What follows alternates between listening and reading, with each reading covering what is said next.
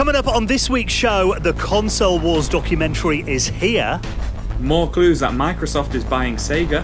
And we talk Team 17 to Hollywood with Cris Blyth.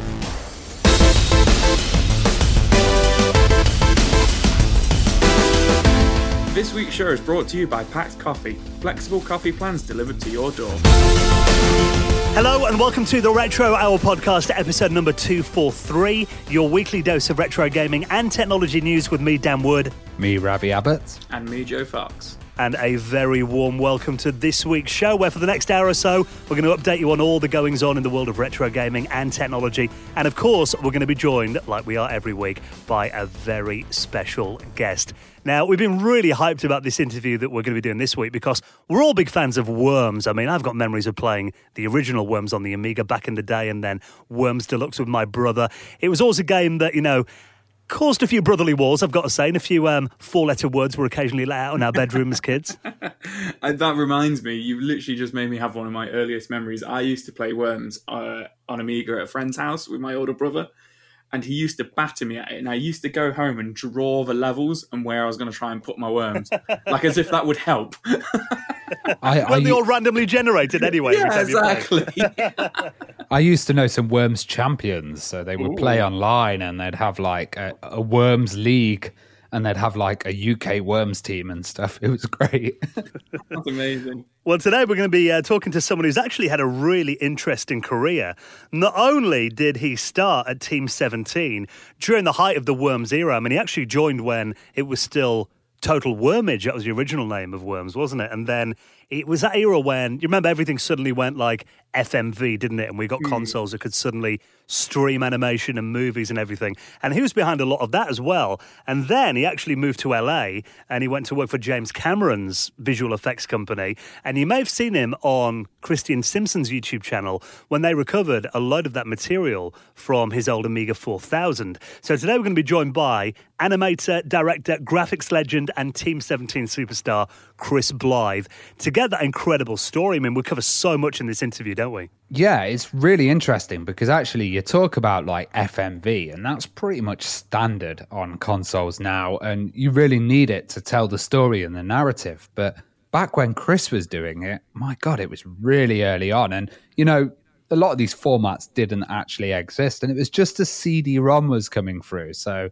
having videos playing before your actual game was a real kind of pioneering thing. And this is a really interesting interview about it. And I think what I loved about the work that he did is it was actually really good quality. Because I remember a lot of that early FMV. I mean, I always remember the one that was on before Cannon Fodder on the CD32, and you had all the sensible boys dressed in army uniform. Yeah, a lot of it was very naff and just the office staff doing it. But actually, the standard for early FMV that Cris did at Team 17 was really high. And I think it's just great that we're talking about Team 17 again. I mean, we did an episode, I was looking back, with Martin Brown, and that was episode number 52 back in January 2017. So I think it's long overdue that we revisit a bit of Team 17 and Worms. So really looking forward to this one. Cris Blyth will be our guest on the show in around 15 minutes from now.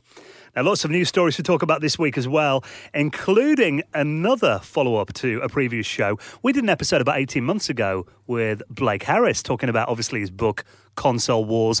And we all know that it's been kind of in talks. And this story's changed quite a bit over the years. Originally it was going to be a movie, then it was going to be a mini-series, but now a documentary for Console Wars has landed on CBS in America.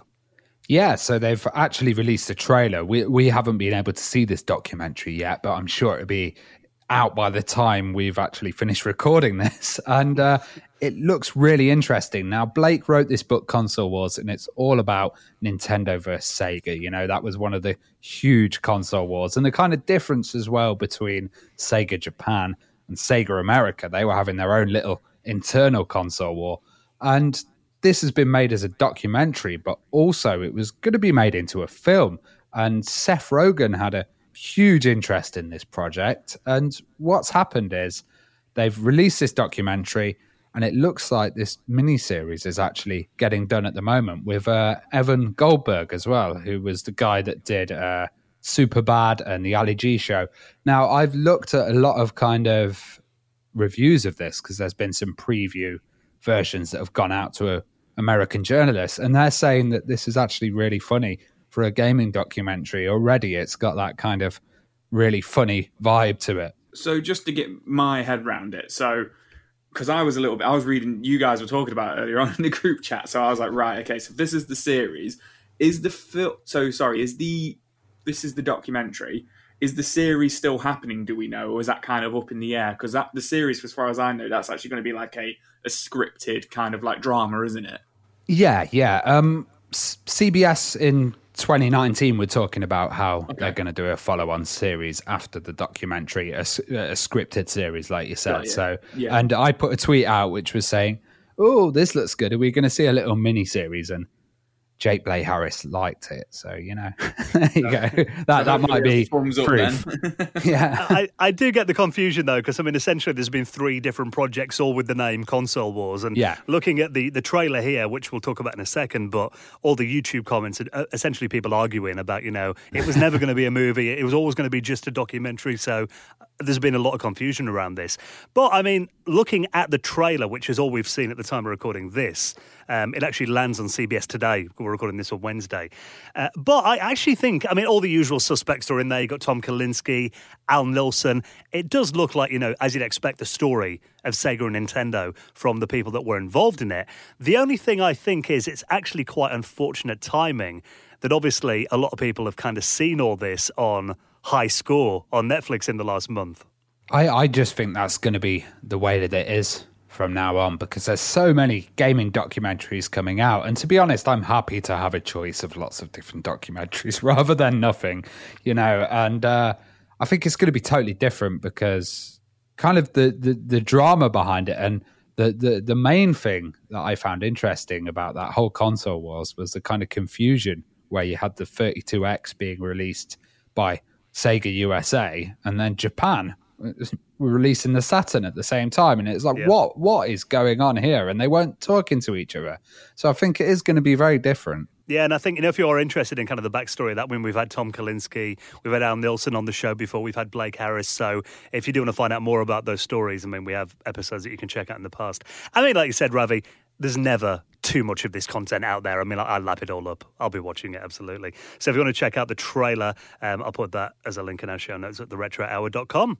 Now, here's an interesting little development from Nintendo. The Game & Watch is making a comeback. Yeah, this I found this really interesting. So I saw this a couple of weeks ago, but we didn't get around to talking about it on last week's show. So the Game & Watch is coming back. It's up for pre-order at the moment, coming out on November 13th. For those who don't remember, the Game & Watch is like the kind of original Nintendo handheld with like the really bad kind of like black and grey LCD screen. Is it LCD? It's not LCD screen. Liquid, correct? It might be an LCD. It might be an old school LCD. It's an old screen, isn't it? Yeah. So there's a Mario one coming out, which has already sold out on the Nintendo UK shop, which I thought was really interesting for £45 a unit. But it's still available on Amazon in-game for £50. So good one, Amazon in-game. But what I thought about it is I thought it was going to be like a series of the Game & Watches, because obviously they were just one game on the Game & Watch. And no cartridges, was it? You couldn't change them. No cartridges or anything like that. But interestingly, this has actually got Super Mario Bros. On it, Super Mario Bros. The Lost Levels, Ball, the Mario version, and a digital clock on there. So by the that sold me, the clock. The clock sold me as well. I think it's because the originals all had a digital clock built in onto them as well. Right. And when they came out, like in the early 80s, I think that was quite a big thing still. But I think what's interesting is they've essentially put 2 NES games on there, and then have Ball, which was like the original kind of like ball game, which was on it, on one of them.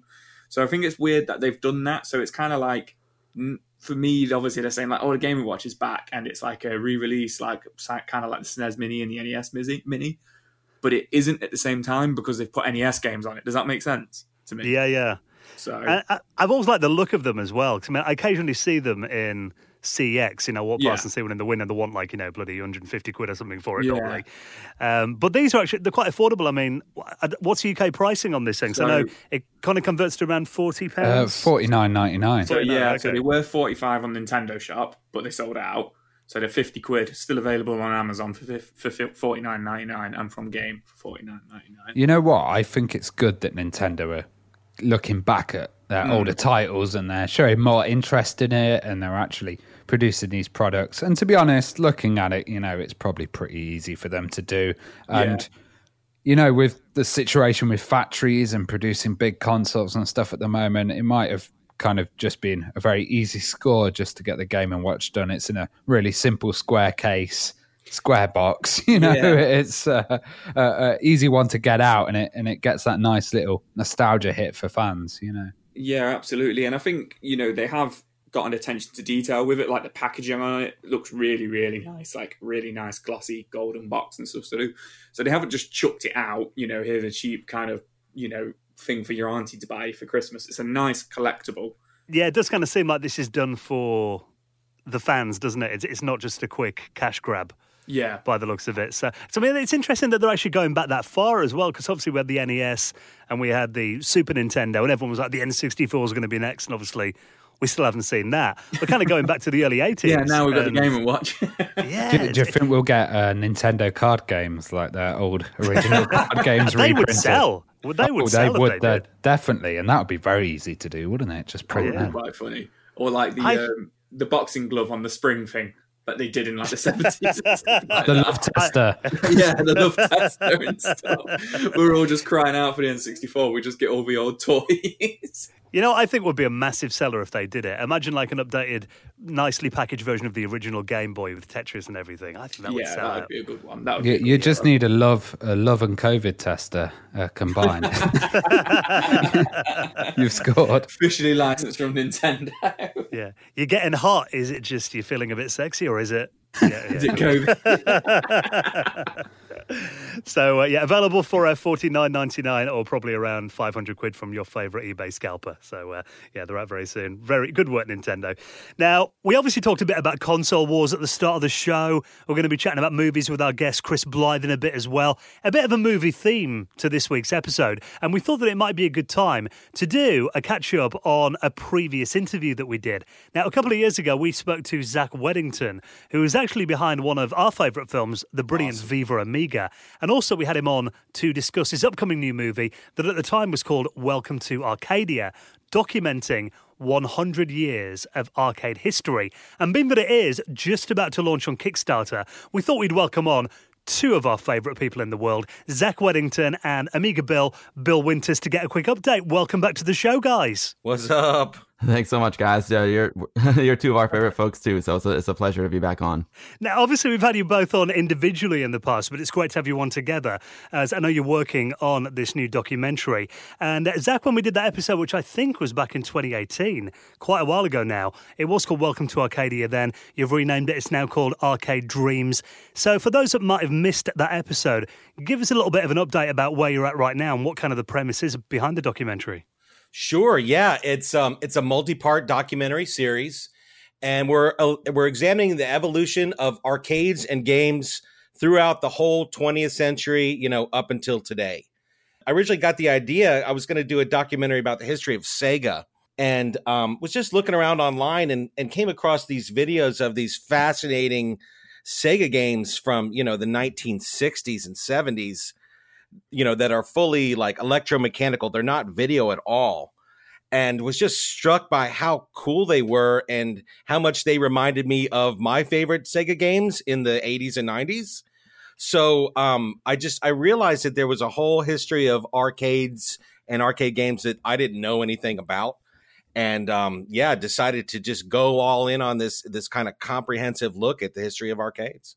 But yeah, Sega have a huge connection with arcades, and they're even kind of making them today. And I always remember, if you look at like video games, it's always been try and get that kind of arcade perfect version. So there's a huge connection between arcades and the kind of gaming industry. Yeah, I mean, we've got some fascinating people who can speak to that. We've got people like George McAuliffe. He created and managed some of the biggest arcade chains in the United States. And we've got some people that, don't typically get interviewed for this kind of thing, that are more kind of behind the scenes people, as well as some pretty interesting names. Like we got this guy, Ed Freeze, he invented the Xbox. And he was just, he got his start with video games, in the early 80s, making his own, PC games and stuff. He's just an arcade fanatic. And so he's going to be able to speak to the history. Of course, we've got people like Eugene Jarvis, right? He's a, really renowned developer. If you've never heard of him, look it up. Games like Defender, Robotron, Cruis'n USA, Smash TV, one of my favorites. Just a whole list of people. If you go to arcadedocumentary.com, just check out our website and see, who we're featuring. You can take a look at the team. There's a trailer there. And of course, we're live on Kickstarter, and you'll find the link to that. Well, Bill, obviously people are going to know you from your incredible YouTube channel, The Guru Meditation, and your really popular Twitch streams that you do as well. And I know that you met Zach when he was working on Viva Amiga and helped him out with that. And professionally, you're an Emmy Award-winning director of photography, a cinematographer as well. Is that how you ended up getting involved in Arcade Dreams as well? Exactly. That was, a long time ago. I love documentaries. It's one of my favorite genres to work in. And years ago, I was like, I wonder if anyone ever made a documentary about the Amiga, because, Amiga is also one of my passions. I love the Amiga computer. So I just started Googling, Amiga documentary, and then up popped Viva Amiga. And I saw the Kickstarter was already finished, and it was, like a year or two old. And I was like, oh, I bet this guy is all done with his film. But just in case, let me reach out and see if there's any way I can help him. So I reached out to Zach. It turns out he was just finishing up, and he needed one more scene for the film. He needed like the sad part, like the end of the Amiga scene.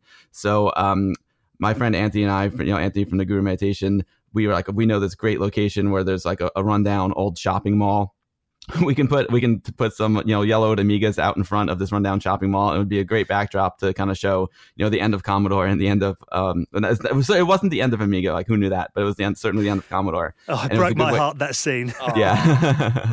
So we did that scene. I sent it off to Zach, and he really liked it, and Zach and I have just become great friends ever since. We love Amiga, but we also love arcades. We love video games, and we're very similar. We both grew up at the same time playing video games and experiencing the late 70s and 80s. So Zach and I have a lot of common, and just outside of Amiga, Zach and I have become great friends, and it's just it's a pleasure to help him with this film. And I can't wait to get into the arcades and shoot more. It's been a blast so far. Yeah, Bill's really modest. I mean, his work is fantastic. He's doing a lot of Netflix documentaries right now. I know you shot the Jeffrey Epstein documentary that just came out not too long ago. And I love working with Bill. And so we've just kind of working in the background for the past couple years, when we can on it, not asking for any money. I've funded the project myself up until now. And we've advanced things to a point where, we're ready to, get the rest of it shot. We're about 40% of the way shot, a lot of development work done. We've been working on everything in the background that we can. And now we're ready to turn it loose with the Kickstarter. We've got all kinds of cool rewards, lots of custom artwork. We just signed another artist on board. His name is Zombie Yeti. He works with Stern Pinball. And his artwork is amazing. He just did the Avengers pinball machine artwork. So we're going to have custom artwork from him, as well as, all the normal stuff, T-shirts, stickers and pins and all that kind of swag, And some of the stuff will be signed, actually, by people in the film. So we're super excited for people to take a look at that cool stuff. And then, of course, get the rest of the film done. We're going to be working on it nonstop all through, the rest of the year and next year. And I love just how comprehensive the history is that you're going to be covering in the documentary. 100 years of arcade history. And last time we spoke, Zach, you were telling me about these mechanical arcade machines that are going to feature in the movie. And I had no idea that arcades had even been around that long. I mean, for you, Bill, what's been like some of the most interesting things that you've been shooting? It's just been amazing. The thing I love most about working on documentaries is the things that I learn. And of course, I grew up in arcades, playing Pac-Man and Donkey Kong in the 80s, and then moving on to like Street Fighter in the early 90s. But I didn't even know about this whole world of mechanical arcade machines. And the things that are pre video game. I knew what pinball was, but I was never that into pinball. So this has got me into pinball. And these mechanical arcade machines are great. I love shooting the mechanical arcade machines in pinball because they're physical devices, and the machinery involved in them is just it's visually stunning, and it's also just incredible how it works. And it's nice to shoot something that has 3 dimensions. You know, when you're shooting a video game is just on a flat screen, so there's a lot of challenges to portray that on screen. But when you get to shoot a 3-dimensional object like a mechanical arcade machine or a pinball machine, there's just so much you can do with the lighting and with macro lenses and with telescope lenses to like really bring it to life and really show them in their best light on the screen. So it's just been a great learning experience, and it's been like really nice to shoot some 3-dimensional objects as well. Yeah, that's really the thing. We put you inside the games of the past and inside the arcades as well. You know, we've got these reenactment scenes where we're putting you in arcades of the 50s, 60s, and 70s, all the way, up until today. It's a very visually exciting film. And the structure we've laid out, it's just a roller coaster ride through this whole history and evolution of games. Yeah, there's already been quite a few documentaries about traditional video games, Pac-Man, Space Invaders, and they've been awesome, but I haven't seen much about the mechanical machines. And that's one of the things that really attracted me to this project. This is a great learning process, and I want to bring these machines to life and share them with folks that had never heard of them before. Yeah, I think for me that is one of the things I'm most excited about. Hearing these stories, many of which I imagine have never been told on film before. So everyone is going to get something out of this. The definitive documentary revealing the 100-year history of arcades and arcade games. As you guys said, the website is live right now, arcadedocumentary.com. Going live on Kickstarter very soon as well. And it's always a pleasure to catch up with you guys. Thank you, Zach and Bill, for coming on and giving us an update. Thanks, Dan. Thanks, Ravi. Love it, you guys. Really appreciate this. Keep up the great work. We love the Retro Hour. Now, before we chat to Cris Blyth, who's coming up in just a moment, just time to talk about this. Microsoft, it seems, have been on a bit of a shopping spree recently. Yeah, this has been all over the place. And, I don't know if it's to do with the pandemic or not. I think there might be a few companies kind of cashing out at the moment. But Microsoft has basically bought ZeniMax, who are a parent company of lots of companies. I think it was like 28 game studios. And they actually owned like IPs like Commander Keen.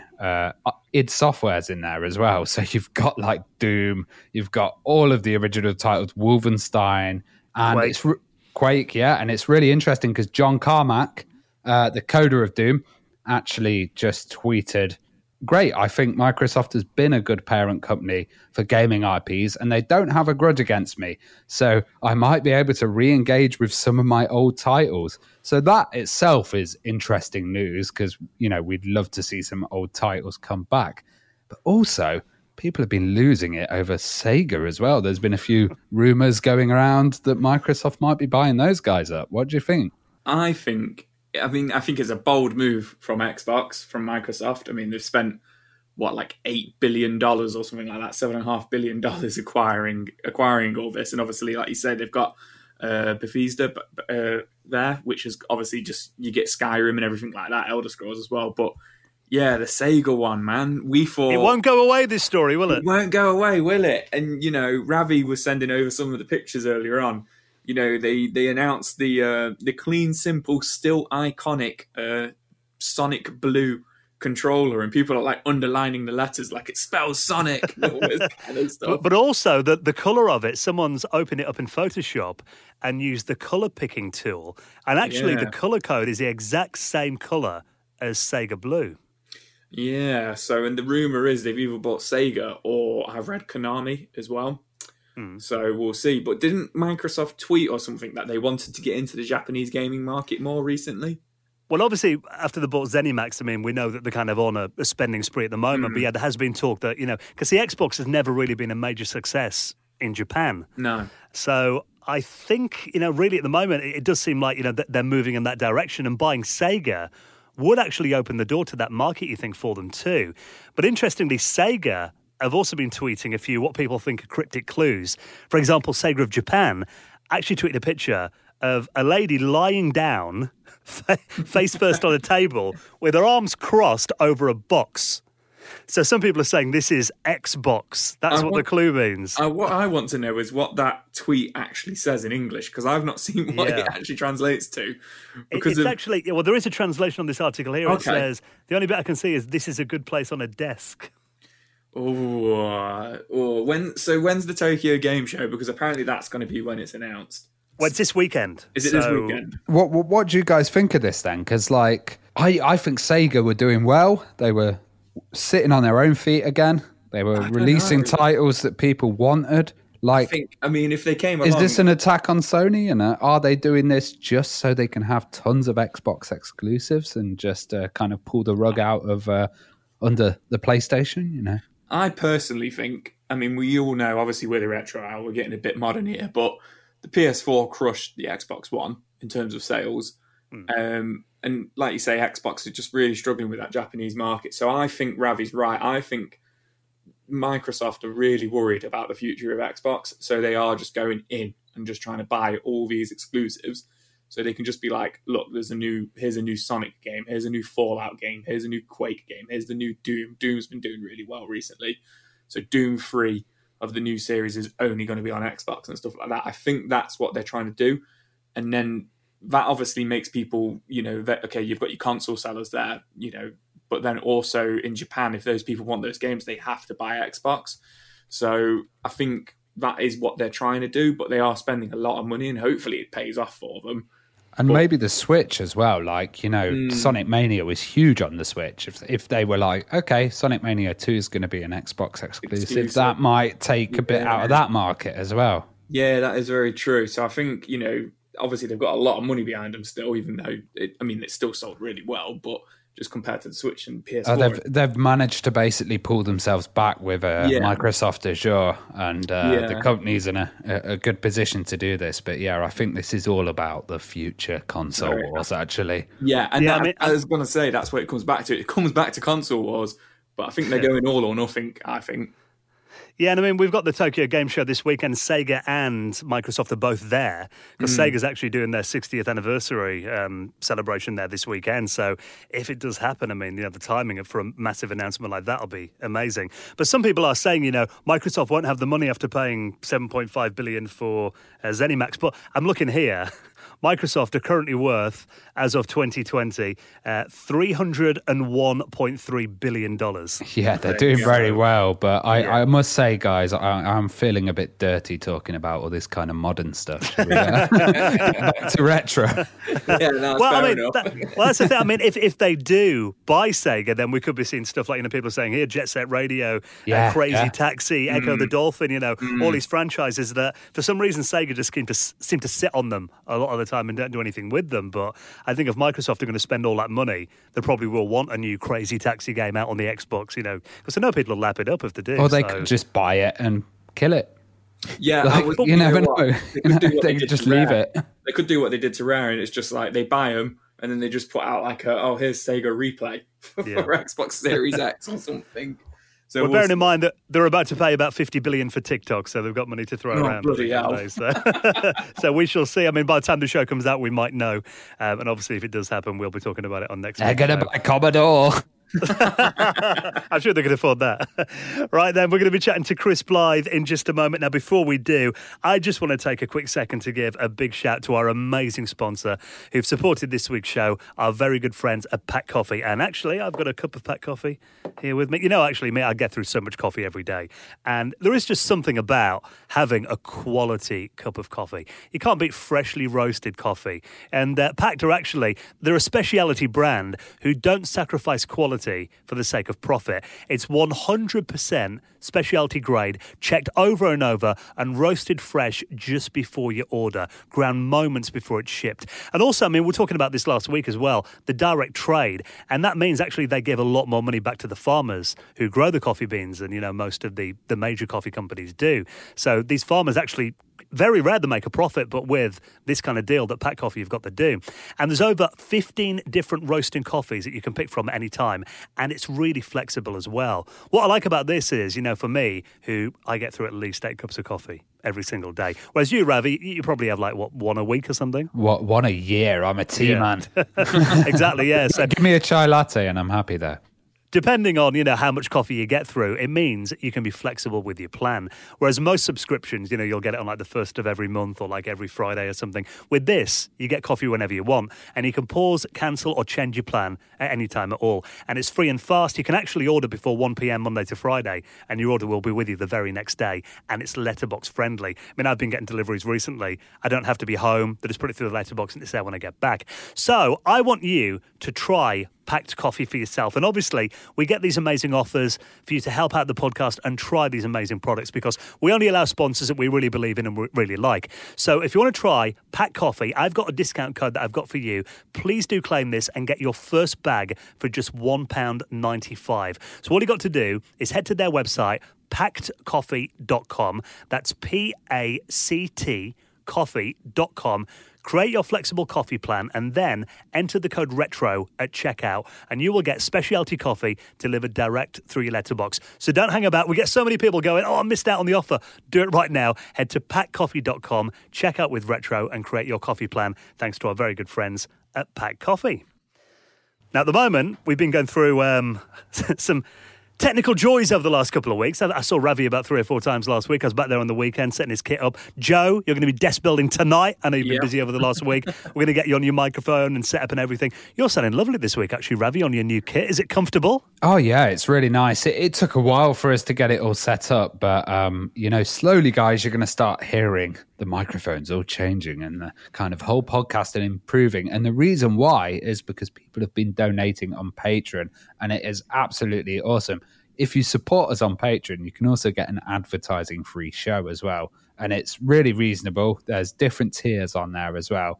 And all of the money goes back into the show. So we're just going to keep improving the quality, hopefully get some video stuff later. Yeah. Absolutely. It's all thanks to you guys. I mean, it's essentially you're ensuring the quality of this show and keeping it going as well. It means that we can keep doing it, pays for all our costs and helps us upgrade our equipment and everything. Because, I mean, at the start of the year, we're on about getting our own studio, but I don't think that's going to happen anytime soon. So the fact that we can do the show from home in comfort and Joe doesn't have to lie down on his kid's bedroom floor and whisper not to wake the baby up. On a bouncy castle. So thank you so much for all your donations into our Patreon. And, of course, we've got Patrons Hangout coming up this weekend as well. Sunday evening, 8 p.m. UK time. So I'll put a link on our Patreon page. It'd be great to see you there, hanging out, just chatting about retro stuff with us on Sunday night. And of course, for making a donation, you will get a mention in a future episode in the Retro Hour Hall of Fame. Like this week, thank you to Stephen Marshall, Chris Appleton, aka Pure Amiga, Simon Ralph, Rafe Hoffmans, and Jonah Naylor, who all made donations into the running of the show. And if you'd like to do the same and join us on Patreon, you'll find that right now at theretrohour.com. I'm actually doing a little vlog of getting all the equipment set up as well, so I'll be posting that after we get Joe's stuff set up, so you can watch that next week. It's actually, see my trials and tribulations of trying to get it all working. Yeah, see Dan pulling his hair out as he's trying to get rid of all the buzzers. Right then, let's talk about Team 17, get the history of Worms, FMV, talking about Hollywood movies as well with legendary graphics producer, director. He's done so much stuff. Our special guest is Cris Blyth, and he's next on the Retro Hour podcast.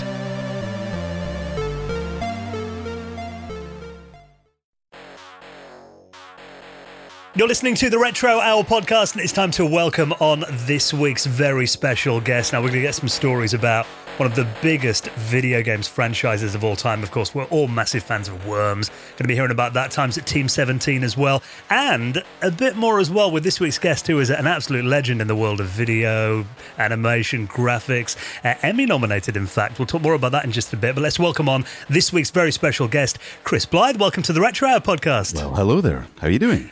Very good. Thank you, Cris. And great to have you joining us. Now, I was reading actually on your website that you got into photography when you were just 5 years old. Yeah, that's my dad's fault. I thought it was a pain at first. I was like, I had to sit in this dark room and then all these chemicals that stink. And, you'd go out into the countryside and I was just, pointing at a fence, and he'd like, look, see, a fence. And I'd be like, yeah, that's a fence. And now that I'm older, I go, oh, look, the perspective, it's great. But so it was one of these things that I started when I was younger, but didn't appreciate until later. Ooh, I think that happens a lot in life. I remember those days, the pre-digital era of photography. I remember trying to do it at college, and I was always okay at taking the pictures, but you forget how difficult the process was. I'd always ruin it, at the development stage. Something like getting fingerprints on it or something. It was a lot more complicated than a lot of people think. I realized that it took me a lot longer to understand that I did enjoy it, but in the end result is I turned out that if somebody gives me a manual camera, I can totally use it. I don't need to think about it. It's second nature. Again, one of these things that you don't realize until you need it later in life. I just remember going to the shop and getting some dodgy looks off the guy who developed some of my photos. Yeah, the one eye looking up for quality control.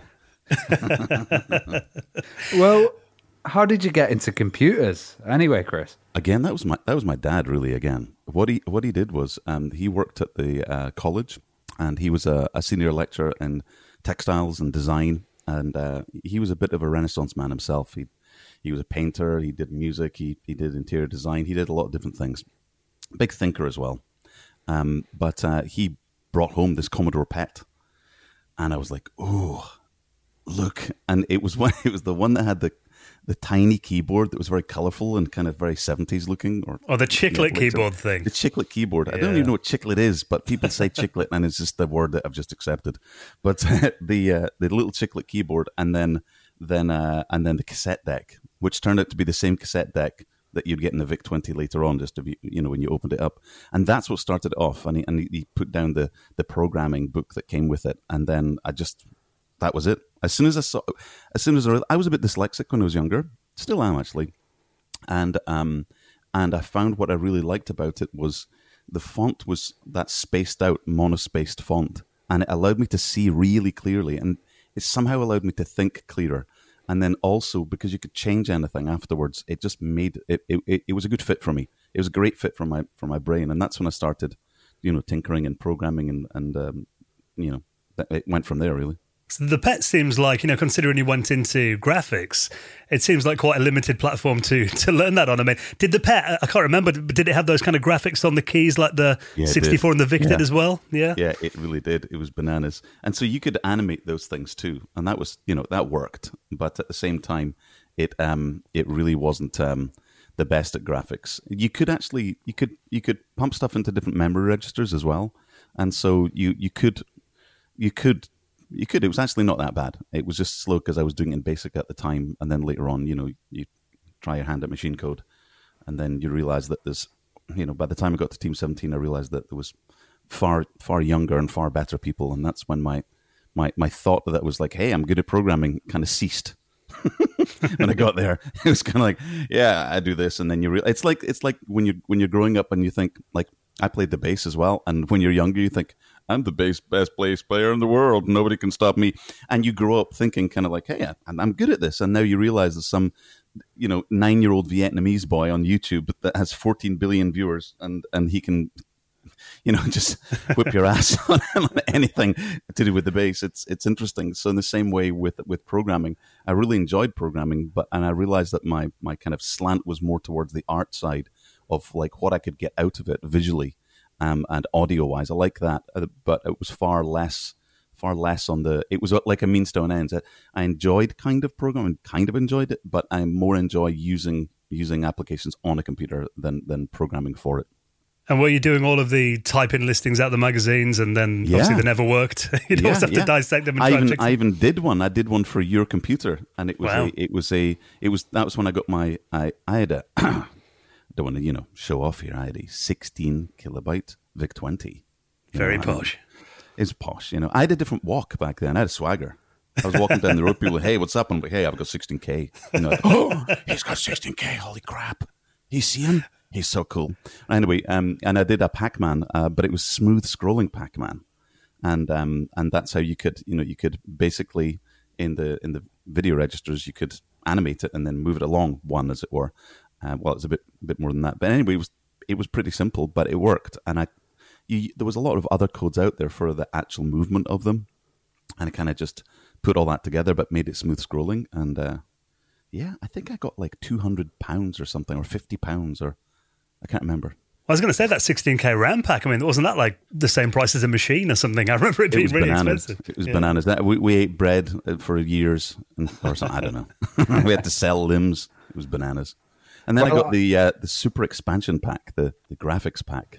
That was that you could do things like again, I don't want to get too technical for everyone. These things called circles.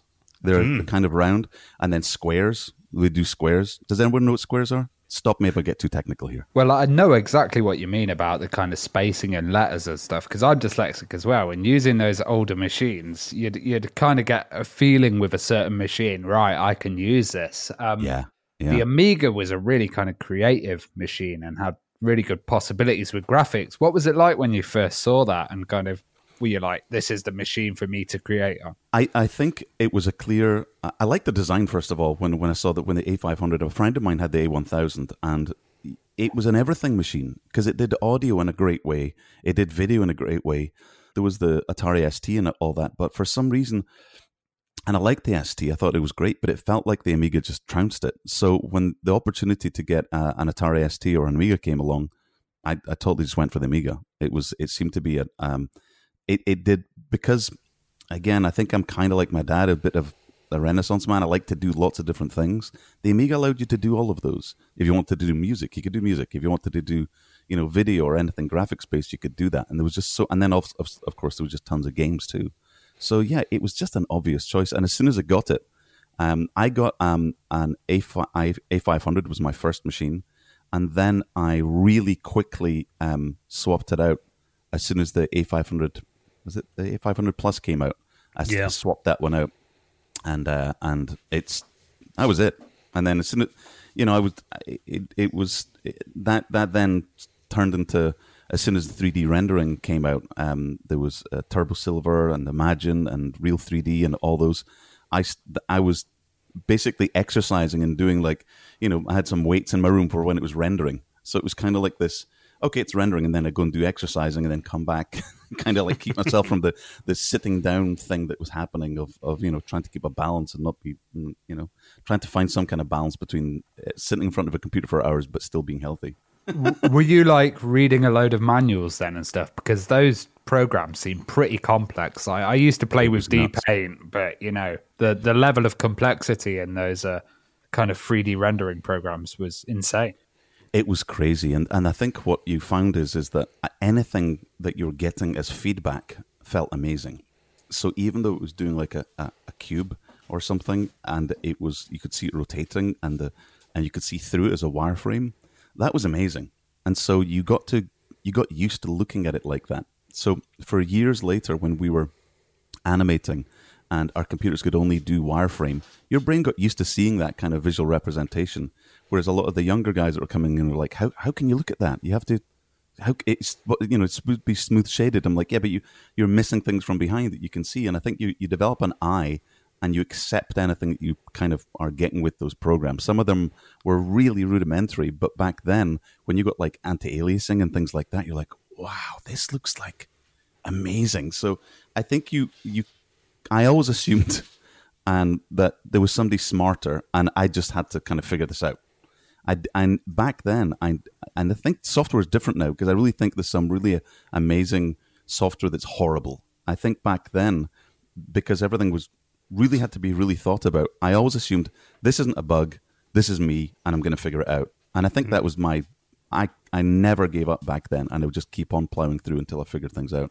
Turns out there were bugs, but there was no over-the-air updates back then. And it was a lot of self-teaching as well. There was no 12-year-old on YouTube where you can just watch a tutorial and do it straight away.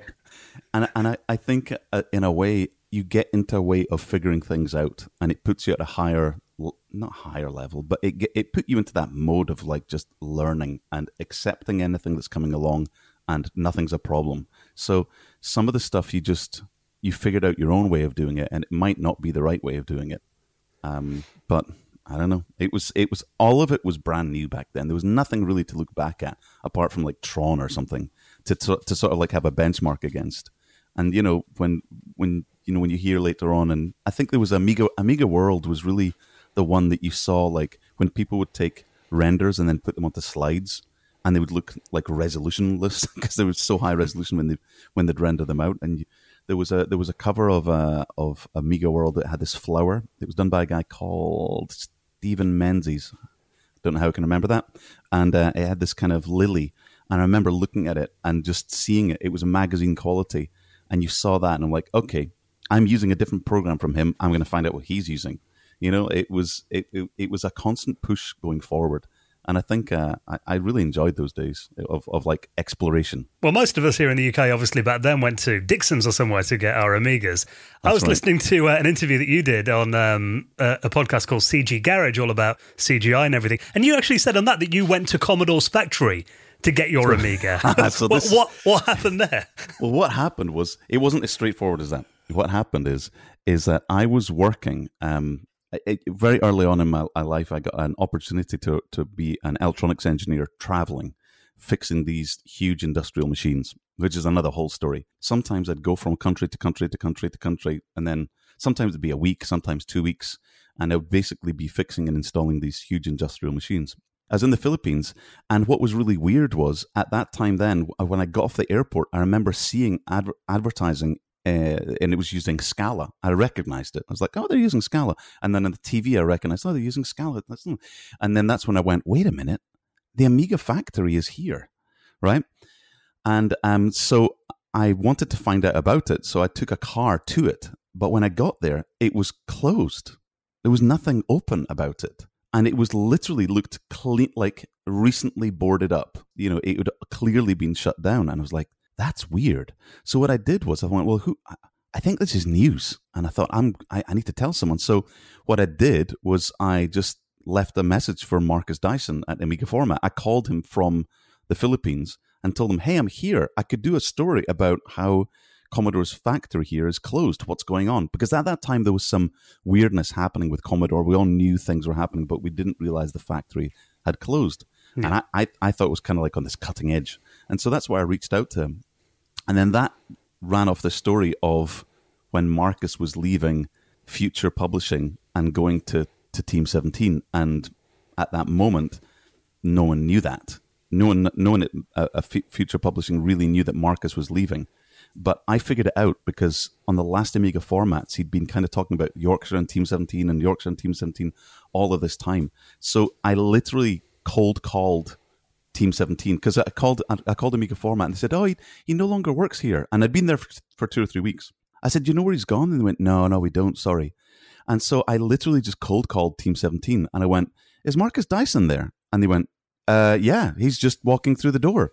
And he came, wow. He came and he picked up the phone. He went, hello? And I went, hi, it's me, Cris from the Philippines. He goes, how the hell do you know that no one knows I'm here?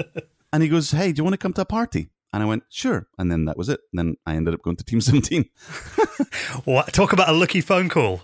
Oh, I tell you, there's been some weird... I've had a lot of those happen over the years. So did you get your Amiga then, or did you have to sneak through a window or something? So what was happening was, at that time, when I'd actually... I'd messaged Marcus. I can't remember. I didn't email him, did I?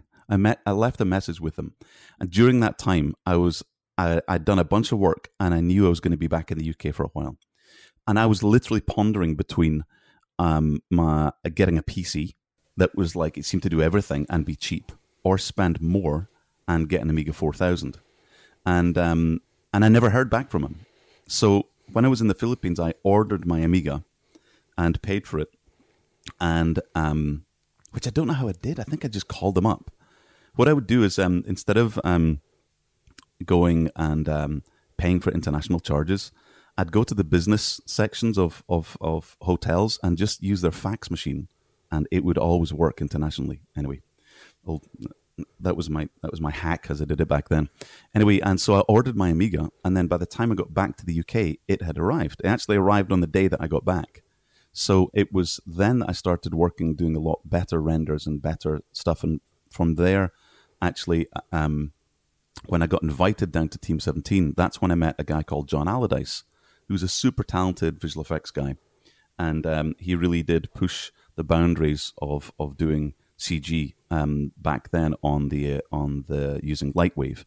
And so from that, I after meeting John, he hooked me up with a copy of Light Rave, which was basically a hack that allowed you to use Lightwave without the video toaster. And then so I did a whole bunch of tests and different work and then sent it to them. And then from there, after many, many, many meetings and many visits going down, I'd go down there, they offered me the job of working on the Worms. Before that, I worked unpaid on Tower Assault. Well, interestingly, like Tower Assault had an FMV intro on the CD32. Yeah. How much were you involved with that? Because I remember that was a mix of CG and live action. And a guy even had like an ICP logo shaved into the side of his head and stuff. What was going on there? Oh man, that was such an incredible fun time.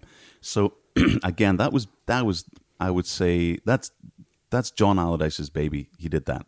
That was at the time when I was kind of hanging around, and so I did some of the voiceover work, and there was a part where they filmed. I can't remember, really super vague, but there's a part where they filmed with a helmet on, a kind of close up of the eyes, and then there was some other Foley and sounds that we were doing, and John was putting it all together, and at that point, then John had a very clear picture in his head what it was going to be like. The only thing that kind of fell down is that all the people that were in it were Team 17 employees. And it sounded, I mean, looking back in it now, it looks like sometimes I feel like I want to say, oh, it was intentionally like that. We were trying to be campy and ridiculous. Yeah, because I mean, FMV at that time, it just seemed like, because we could finally do it, it seemed like everyone wanted to do it. And I remember, a lot of companies used just people around the office to be actors in FMV and that. And a lot of it did exactly look, like you said, really campy and stuff. But it was fun, I guess.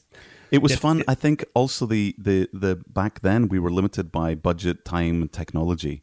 I think John was using a PAR card, but I think also for the longer sequences, I believe he was cutting it to tape. He was using two half-inch tape machines, or half-inch tape machines, and he was literally editing like an AB roll editing. There was AMI Edit or something like that. It was an Amiga-based tape solution. And I think that's what he was doing it on. And then we used Studio 16 to do all the audio. And it was bananas. It was all of it was new. There was another one called Allegiance, which sadly got cut. And it was a funny story. There was the guy that ran along with Martin Brown and Debbie Bestwick. A guy was called Mick Robinson. And but he really thought that just the games, he just thought of games. He didn't think a little bigger. He's kind of thinking of the core stuff, which is understandable. What makes money? It's a business. So I remember when they came up with this thing called Allegiance, and it was a girl, and they were like, a girl? Don't you want a guy, like a cool guy? And like, no, it's going to be a girl running around. And literally the question was, why would you want to see a girl running around when you could have a guy? And we're like, and so the character was this girl, and then they canned it. Now, it had technical problems. It had a lot of stuff that we're trying to get figured out. There was a whole bunch of story issues, but I think that it really was promising. And then they canned it, and then I think about 6 months later, Tomb Raider came out. Yeah, straight after that, and we're like, oh. And that wasn't the only time that Team 17 canned something. There was another thing called the Big Room, and it was this. Marcus came up with the idea, and it was the whole idea was, how about we look at the demographic of people that buy books, and it turns out there's people that have credit cards are the people that buy books the most. So why don't we make an online store for people to buy books? And the big room sold thousands of books way early on, and then again the management went, yeah, this just isn't our thing. We don't do this. And they said, well, can you let us take it and go somewhere else? And it didn't work out. And they said, nah, we're just going to stop it, I think. And then Amazon came out. It's like, So there was a lot of early things that I think Team 17 were really pioneering. And I think that's the spirit that Team 17 started with. It was, you make something really good and you do it. When we were coming up with the ideas for Worms, we were looking at a lot of the old Hanna-Barbera stuff and Warner Brothers stuff for all the kind of cartoon feeling. But it was great fun coming up with it, and it was really an open playing field of bring what you've got. Well, some of those videos, as you said, would have taken ages to render, like especially those huge big scenes. How long did it take, and what was the kind of setup that you were using to make a lot of these CG introductions? Well, we so with, say, something like, if you take Project X2, that was I had a team of people that I worked with. I had Rory Little, I had Rory McLeish, Mark Taylor, and I had Neil South. And they were just an amazing team. And we laid out the art room and we made it into this great little room for us to work in. And so we had people that were modeling, we had people that were designing different things, people that were doing the shading and the kind of texturing, and then layout, and we're doing story and timing. And we even did it, just all of our stuff, like for Project X, they wanted it to be this long intro. And I felt it actually could have been shorter, but they were like, no, let's make it long and big and awesome. I'm like, right. But I actually felt it could have been 2 minutes long, not 4 minutes long. But that took, we actually did traditional storyboards for that. And we, scribbled them all out and timed it all out. And then I used a really new thing back then. That was actually on the PC, was Premiere, which was absolutely awful. But previously we'd been using the perception card on the Amiga, or as the power card on the Amiga, and it had this kind of cue list that you'd actually have to say how many frames you want each segment to run. It wasn't like a non-linear editor; it was like a list, and you say play that one for 25 frames, play this one for 40 frames, play this, and that was your editing. You'd actually literally type in the numbers. It was, and so all the Worms ones, all of the Worms animations were done in that way. So because of the time that it took to lay these things out, we were super careful about every single frame. Like, we didn't render more than really what we needed. And so we had this thing called, it was called the Screamer. And what it was an Amiga controlling two RISC-based twin CPU machines, and inside a machine there was two boards. So it was like 4 RISC processors. And I think there were R8000s or something like that. And it was super expensive. And I think there was only 2. There was another one of these Screamers called, and Newtek actually used to sell it, but then it got handed off to a different company to actually sell. So we would get all of our scenes ready and then stack them up in a list using ScreamerNet, the Lightwave system, and then pile them on this thing. Now, if you were going to render it on the Amiga, it would take maybe 40 minutes to render a frame or something stupid like that. And then when you did it on these NT workstations, which didn't even have a screen, you literally plugged it in with a serial port and a network cable, and that was it. And you come up with this interface. It would come back in like 2 minutes, 4 minutes, and we're like, oh my God, we can render anything. We could render the world. It was bananas. We got way above, we and then that again, because you saw that leap of like, we can, well, remember, let's put it this way. Remember when discs were like 1.4 megabytes, like that was it, floppy disk, and then CD-ROM came around and it's, oh my God, it's massive. We can put so much, that proportion, I don't think we've had those proportions anymore, because now you got hard drives of like, 8, 10 terabytes, but you don't like have a simple disk that's 100 terabytes.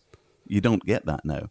So when you saw that contrast in the personal machine and then the rendering machine, we kind of like, yeah, we can do it. It kind of it lit up your imagination of like not thinking that rendering was a problem anymore. But then, obviously you start doing more better renders, and then you're like, oh, this is going to take a day to render or 2 days to render. But it really was more the animating and the layout. And then also we were restricted back then because we weren't doing compositing. We had to make sure that everything was able to load into the Amiga.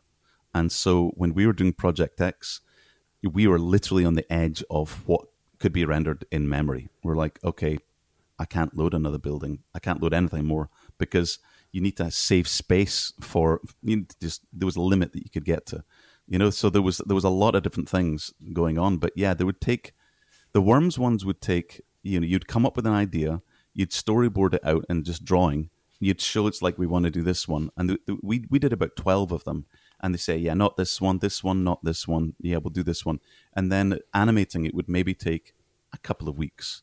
And then rendering would be, I would say, maybe 4 or 5 days, 4 days of just making sure that everything's right. And then editing would take about another 2 or 3 days. And then that was it. And you had 12 of them. So what we did was we had a deadline of so many months away. And we're like, okay, if we work backwards from there and give ourselves a bit of breathing room in between, how many can we get done? And we got them all done that way. We planned them all out, like, we have to finish this one by this amount. So we got into a real routine. And in the same way that we talked earlier on about 3D software and how you just get up to that level of like, it's okay, you get on with it, even though it seems difficult. it's the same thing. We got on with it. It became almost routine. Not in a bad way, but you got up to that speed. And I think it was great training for later in life as well. Well, when you got to Team 17, I mean, talking about Worms, what kind of stage was Worms at when you got there? Because I know it was total wormage at first, wasn't it? Yeah, so Andy had gone around the trade shows and gone to everyone, and nobody got it. And then Martin, and I think at that point then, Marcus saw it, and Martin said, this is it, this, or this.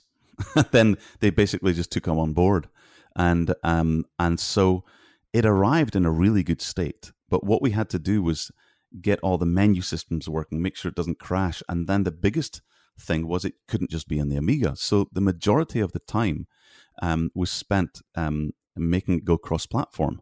Nowadays it's easy. You code it once and you port it, and there's obviously lots of tools to do that nowadays, but back then there wasn't. So even the AI had to be redone and made small, and work in the different formats. And then of course the different resolutions. Some of the graphics had to be changed, and then there was some stuff that just literally didn't work. And it even came down to the fact that we were using Motorola processors, and the math was different. So you'd literally get different AI. So it was a lot of time. So it arrived in a really good state, and then it was fleshing it out, and then doing the FMVs and making all that, and then of course even then they were doing different multi-language stuff.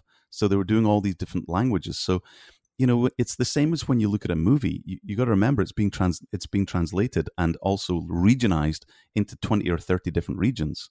Any bit of writing that's on any Marvel movie, when it goes there, it gets changed, and there's visual effects for that too. So it was really, when it arrived, it was in a great state, but then it had to be industrialized. It had to be ready for different markets and many different formats. And that's where the real work that Team 17 put in, and they totally pulled it off, because on launch day, it was 15 platforms.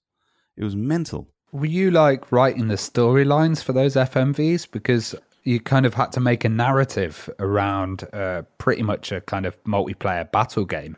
Well, on Worms 1, Team 17 were wanting to hire me after Tower Assault. Even though, again, I was really tertiarily involved in that. I was just helping out, and it was really cool fun to be doing something like this. And then, going back and showing to my dad and whatever, I'm like, look at this. And he's like, oh, it's interesting. Some people back then, again, when you're like, I'm going to go work for a games company, and they were like, you mean for kids, right? Like kids. Like, no, it's games. It's going to be massive. Huh. Anyhow, when I got to there for Worms, I was being brought on to help John. So John they had already got a lot of them figured out. I think we did, let's say there was 12. I can't remember how many there were. And I think he had about 6 written down, and kind of, I know what I want to do with them. And then there was other ones that we came up with together. And then there was other ones that he'd had ideas for, but he couldn't finish off. So, we did those. And then all of them needed finishing off. I think he'd only got 2 done, or actually done. And then even then we revisited them and kind of tarted them up and did some more. So I was working hand in hand with John, and I were working together. We both had Amigas, and we both had this thing called, what was it called? Twin Express. And to transfer files. Yeah, and so we had it, and then we had it set up so that it would just go every so often. It was amazing. And this is before, and then I remember there was something happened, and then I did something for Martin, and he goes, "Oh, that's nice, thanks, man. What can I do for you? What can I get you?" And I'm like, "I would like a network card." And they went, "Oh, those are expensive." I'm like, "I want that." And they went, "We will make it happen." And then they gave me this network card. And it was amazing. And I was like, I am now connected to the network. And it was like, wow, that's cool. So for Worms 1, yeah, that was really, John had a lot of them done. But then we really got on well. And we came up with, we started thinking about the same ways of doing things. And we kind of we got to a real quick kind of language visually. And also we knew what each other were doing. It was really good. It was great fun. And then on Worms 2, John had gone into another project, and then on Worms 2, I was kind of on my own, as it were. And so that's when we wanted the graphics to be better, we wanted everything to be better, so that's when we got more people involved. And that's when we got Rory McLeish, who was an incredible model builder, an incredible artist and great guitarist. And then there was also Rory Little, who was an incredible artist as well. He came from traditional painting and then really, basically, we saw how good he was at the painting. It was like, well, we need to bring that into the digital realm. And he learned Photoshop and Lightwave and modeling and became just incredible as well. And he was called Rory Little. His real name is Rory Little. And Rory McLeish was huge. He's this big Glaswegian guy. And so he was called Big Rory. And so there was Little Rory and Big Rory. And then there was Mark and there was Neil and myself. Well, you actually had a cameo in Worms yourself. You did some of the voices in the game. Oh, yeah. Yeah, I did a bunch of the voices. It's followed me around to this day. So I lived in Nairobi for a while, and people came up to me and went, "Did you work on Worms?" I was like, "What?" I was at a party, and literally somebody just walked up to me and said that. And I couldn't believe it. It was this young college kid that was turned out he's from Nairobi, but he went to college in the UK, and but he was from Kenya, and he came up to me, and I don't know how somebody knew, and so that was just really good fun, and even they're still using them to this day, and which is good fun. But I did the Soul Man one, I did the Angry Scots one. You've got to give us a couple of lines. We can't let you go without doing this. So the Scottish one was, "I'm going to hammer you." That was one of them. The losers are total... Hang on, let me get it right. The losers are total losers. It's a bit lower now than it was, but they were pitched up. And then the Soul Man was, "I'm a boat out of my head." It was you really just got to fun. pitch them up in your head to about plus 100. That's what they did. Like, I'm not doing them any differently now than I did back then. They just did. It was Bjorn Lind did the music. And it was really funny because back then, I remember when Bjorn was doing music, there was some people like, "Yeah, this music just does not work. It's not right. It's not right." And he wasn't. He was bang on. He had the feeling and he got it all right for everything on that. And I think, again, it's one of those things you look back on later, and he made a lot of right decisions and really made the brand work, I feel, for Worms. But yeah, so I did the voices for that. And then even there was, when you talk about getting it to a shorthand, I was just about to leave. We had finished Worms, and I was going to Florida for a holiday, and we had finished it. And then I woke up in the morning and I called Martin. I went, "Dude, we need an intro to the intro. We need an opening thing." And he goes, "What do you mean?" And he goes, "I know what I need to do. I need a guitar intro thing." And he goes, "We'll just do it." I'm like, "But I'm leaving today." And he goes, "Can you organize it?" I'm like, "Yeah, I can." All right. So I went in, I called Bjorn, and I got Rory, and I went, "I need it to go like this, like this, and then and then bring in the drums, and then end with da da da da." And he went, "I know what you mean. I got it. I'm on it." And so Bjorn started with that, and he got Rory, who's he's the modeler guy, and he came in and did the guitars for it in one go, in one take, in the first take. Wow. And then I went back and I started animating this thing of the worm coming up, and then the bit with the Amiga intro with the banana, and then throwing away the banana exploding. I don't know if you can remember that one. Yeah, it was the Microprose intro, and then we just did this. I think I can't remember. I think it was Mark or maybe Neil that made the Microprose purple and the Team 17 were moving back and forward and all that kind of stuff. And that just started like, "That looks good. Just render, go. And then I started animating this thing. I was literally in my clothes for traveling. Like, I'm going to be arriving in Florida. I was in my holiday clothes. And I literally... in your shorts and vest. At one point, I was like standing at my desk, like leaning over, like, I'll be here for 2 minutes, kind of leaning over, just typing something instead of sitting down, because I'm like, well, if I sit down, then I'm here. But anyway, I did this animation, and then we did that, and we edited it together really quickly, and I said, "It's going to be fine. It's going to be good. All right, render."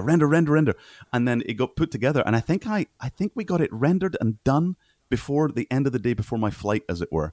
And it was done. We got it done in a day from the idea. And I came up with the idea in the shower.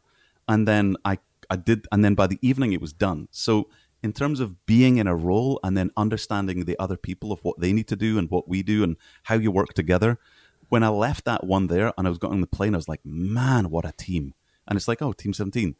But I realized we were in each other's pockets and we got each other really, really well. It was a magical time. Well, at what point did you realize that you had to move on from the Amiga and that you're kind of pushing the machine to its limits? Because I know you did have one last kind of big hurrah on the Amiga. That was obviously Director's Cut, that I remember reading was kind of a bit of a gift to the Amiga community, that by then, a lot of people had left the platform. That's right. But did you kind of realise you had to move on then at that stage? You did, because it was basic maths. That's all it was. It was just business. The Amiga sales were going down.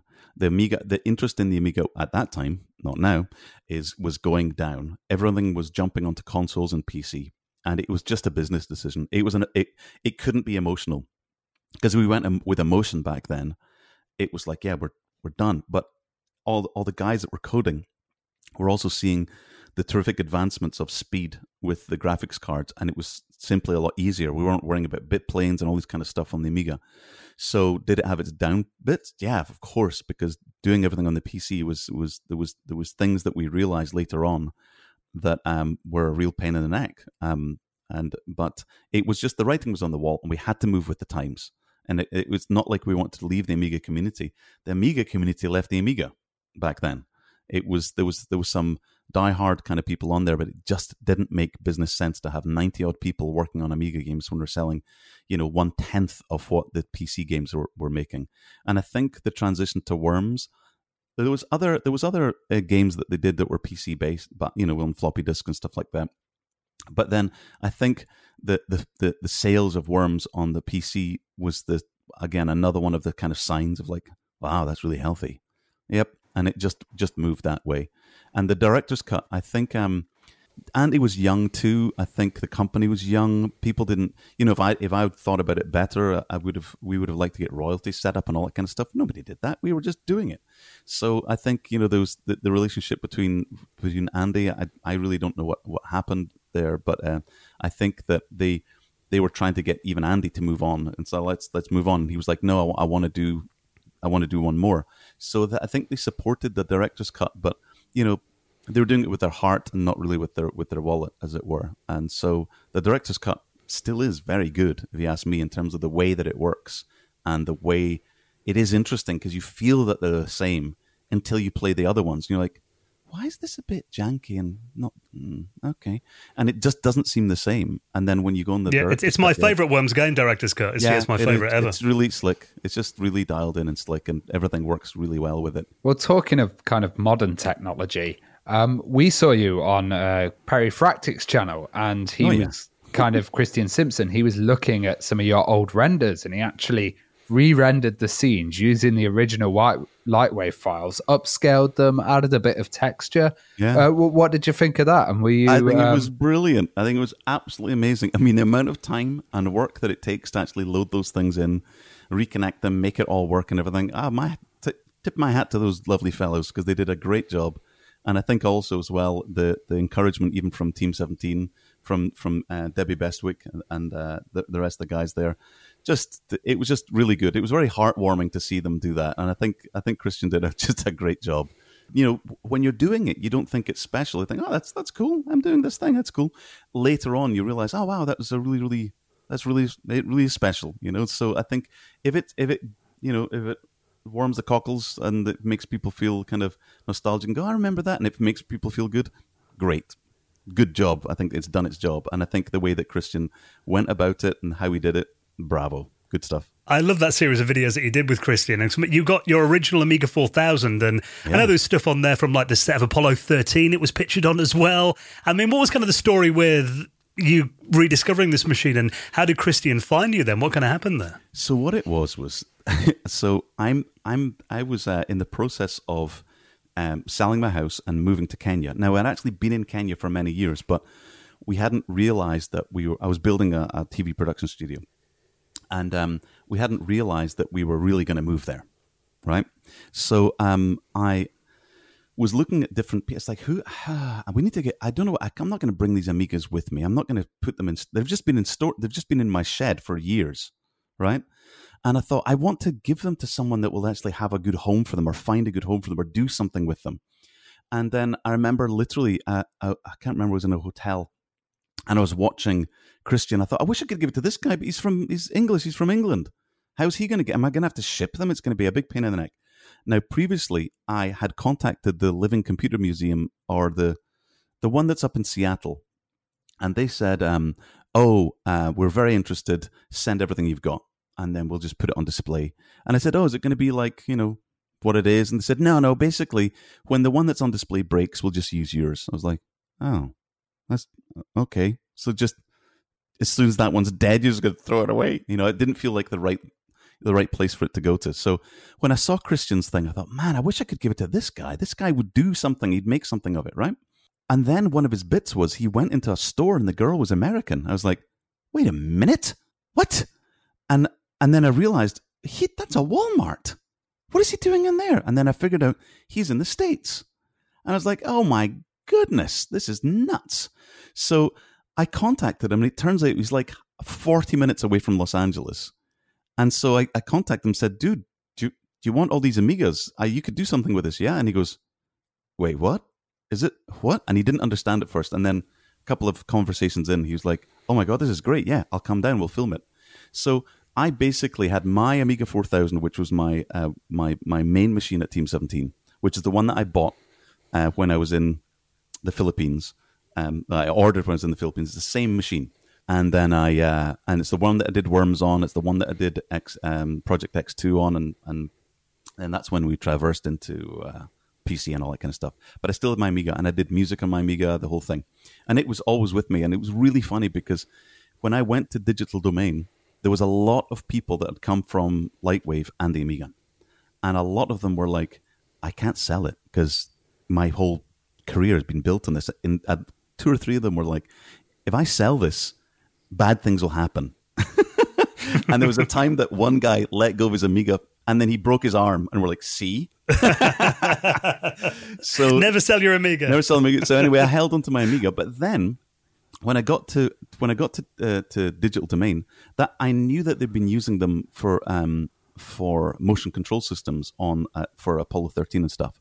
But again, those machines got so hot because they had like all the boards filled up that they had to drill holes in them to make them cool. And a lot of the times they'd be without the tops. And by the way, if you see the Amiga 2000 that's in the Making of Jurassic Park book, it doesn't have a lid on it because they'd overheat.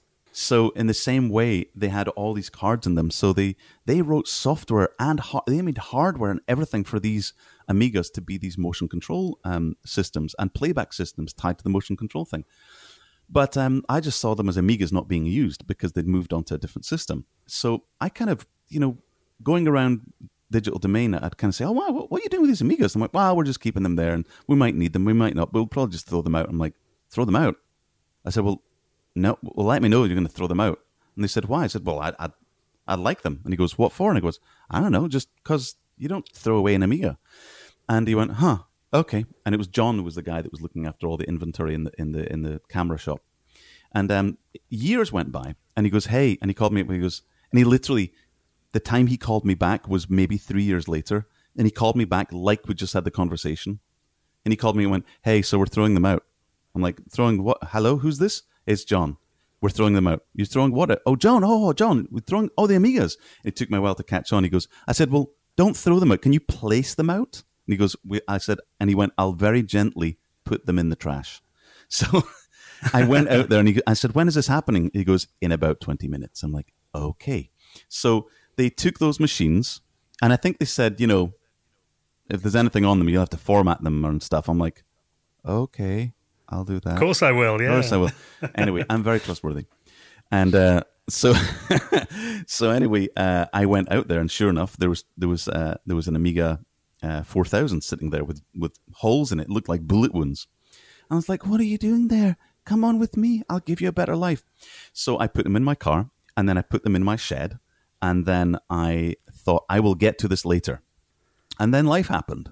And then, babies happen, things come in the way.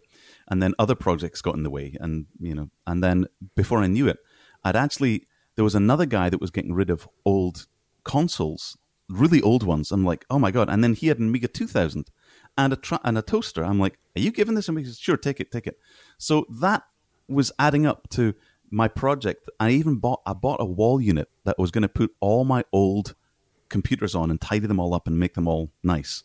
And then that turned into something else. It just didn't happen. So basically, years later, I ended up going to Kenya, And then we have a shed filled with all these things. And so I needed to find a place for them.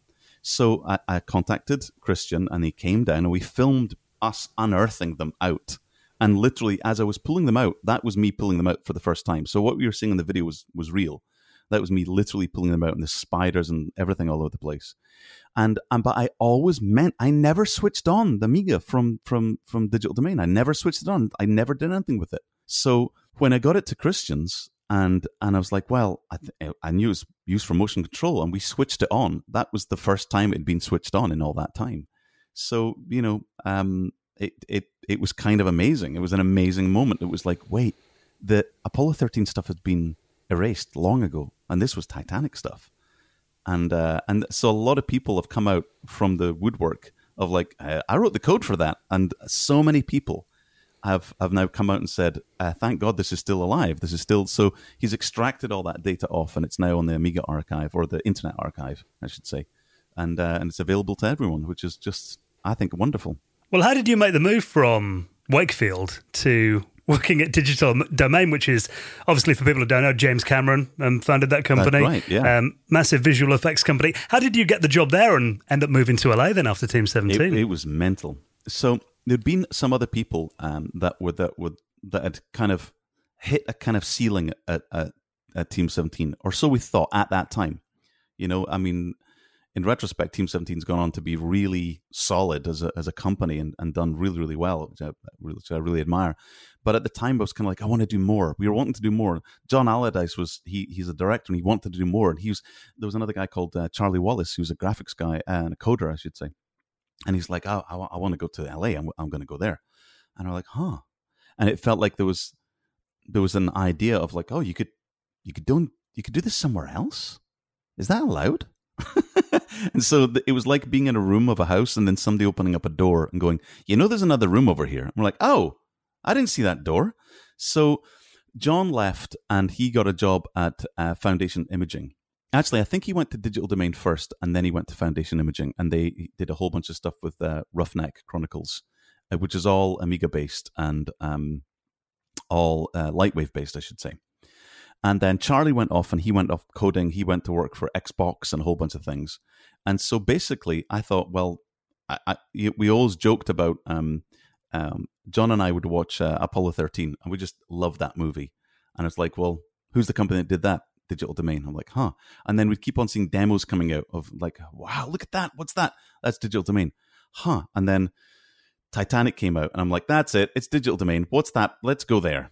So basically, I got a demo reel put together, and I put all my stuff together. I made it into a cool little edit, which is still good. It's still like, oh, that's all right. It's got a lot of good stuff in it. It shows a lot of different things. It had like a little intro, and then it had a little quick intro that showed all my work together like a teaser, and then it had the breakdown of each one showing who did what, blah, blah, blah.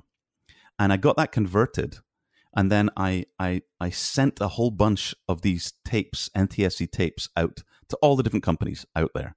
I put out a demo reel to Digital Domain and didn't hear back. And then I called them and they said, oh, you have to contact our human resources, our HR people. And that's a dead end, right? Because I didn't realize this. They get 200 or 300 tapes per week back then. It was bananas. In between jobs at Digital Domain, you were looking at the review tapes, and you're like, oh, kill me. It was awful. And it's a different story. But what happened was I was standing in line to talk to the receptionist, and there was 2 or 3 people in front of me. And she said, all right, go there, you go there, like that. And I got to the front, and I said, and I'd been speaking to this guy who was in line, and he sneezed. And I went, oh, Gesundheit. And he goes, oh, are you German? I said, no, I'm Scottish. And he goes, oh, that's funny. And we just chatted a little bit. And I got to the front, and I said to the receptionist, I called Andrea, and I said, I'm here to see Lawrence Plotkin, the head of HR. And she looked at me and she went, are you now? Do you have an appointment? I went, no, but can you maybe ask? And she went, huh, maybe you should ask him. I'm like, what? And I turned around, and he goes, I'm Lawrence Plotkin, the guy that was behind me. No way. Yeah. And he goes, and he looked at me up and down. He went, come on, like this. I went, yes. And then we went into this room, and my video played, and he looked down at the ground. He was writing something. And then at the end of the intro, he looked up and it came up with a text explaining what was coming up next. He looked at that. And then as soon as the next piece started, he looked down the way. And I thought, oh, no. Oh, well, hey, I tried. It's good. You know what? It's good. I tried. It's fine. And then the same thing happened. Every single time each sequence ended, he'd look up at the words where there was nothing there to look at. And then he got a phone call and he was talking to the phone. He was occasionally looking across. And then at the end of it, I went, all right, thank you very much. And I kind of reached out my hand and he went, oh, do you have to go? I said, well, I thought we were done here. And he goes, no, I was calling for you to go and meet Mark Loaf and Eric Barba. I'm like, oh, okay. So I went and met this guy called Rob Legato and Mark Loaf and Eric Barba. Eric Barba is now the visual effects supervisor. He did like the newest Terminator and all that kind of stuff. He's very, very high up at ILM now. And Rob Legato was the visual effects supervisor for Titanic. And Mark Loaf was one of the CG supervisors there as well. So these were high-end people that I knew about. By the way, Eric Barba is the guy that did Sequest DSV with Steven Spielberg. Like, all right. Based on Amiga and Lightwave. And so when I met those guys, I knew who they were. And so, and they went, and they looked at my video. And so they said, we're going to go look at this video. And so Lawrence ejected the tape and went upstairs, and I sat down with these people. This is the first time I'm meeting these people. Like, hello. I'm glad you liked your Academy Award. Thank you very much. Right, and sat down. We watched the tape. So these guys are looking at my tape. I was sweating buckets. It was nuts. I was like, this is good or bad. I can't tell. I was petrified and excited at the same time. And they said, right, we want to offer you a job right now. I'm like, oh, well, I'll need a visa. Yeah, don't worry about it. We'll move you over from the UK. Just whatever you want. We'll get a shipping container. And I left that place. I was like, I came down the stairs, very calm. And I walked out to my car, very calm. And I got in my car and reversed and got out. And I stopped immediately outside with a rental car, outside the premises of Digital Domain. And I screamed at the top of my voice, just like, like I could not believe that it just happened. But I held it in until I got in my car and got out of that place because I couldn't believe it happened. They were like, they gave me a job on the spot. I was like, holy moly, this is it. That's truly amazing. What are you up to nowadays then? Oh my goodness. Okay, I've done a few things. So from working at Digital Domain, I went from being a digital artist and then to be CG supervisor, which you look after sections of CG, and there's other CG supervisors working on different parts of the same job. And then going up to being visual effects supervisor, where you're in charge of all the visual effects over one job. And then I started directing things there. So basically at that point then, there was a company called Riot, which is now called Method Studios. And they kind of reached out to me and said, hey, we'd like to give you a creative director position. I'm like, that sounds fantastic. But basically then I went to be a creative director at Method, which was just fantastic. We did a bunch of different great commercials and tried a whole bunch of new technologies, which was really good fun.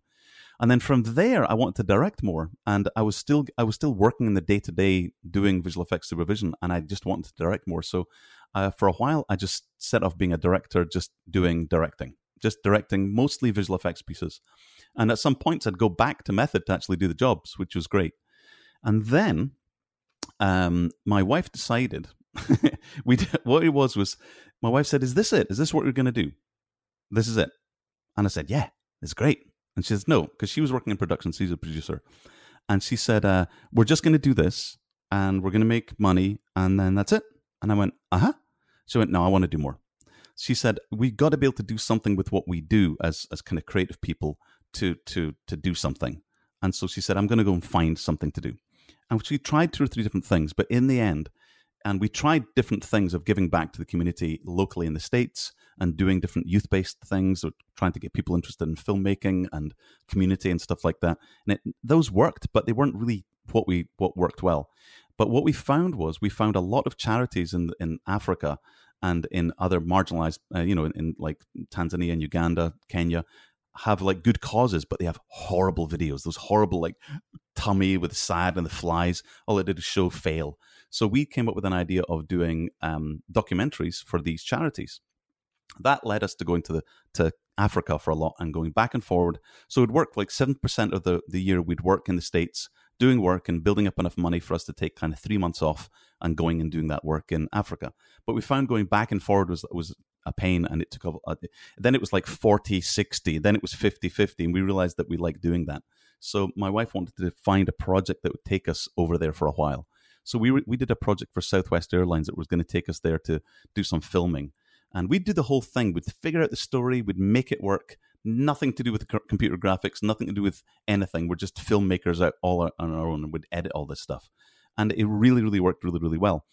But then we got this gig doing a job for Southwest Airlines, and we were supposed to be there for 2 months. And then 2 months turned into 6 months, which turned into a year, which turned into 8 years of being there and working in Kenya and living in Kenya, my son growing up in Kenya. And so, but in the end, we ended up building a studio, which when you're doing visual effects for my own commercials, and then ended up doing visual effects for TV shows. And then we ended up building a studio, which then needed intros. And so then I'm teaching other people to do kind of 3D stuff. And so before I know it, I'm doing a whole bunch of 3D and visual effects in Kenya. Well, Cris, it's been amazing to get a little insight and a little snapshot into your very, very, very impressive career. Thank you so much for coming on and sharing your stories with us this week. I really appreciate your time. It's been an absolute pleasure, guys.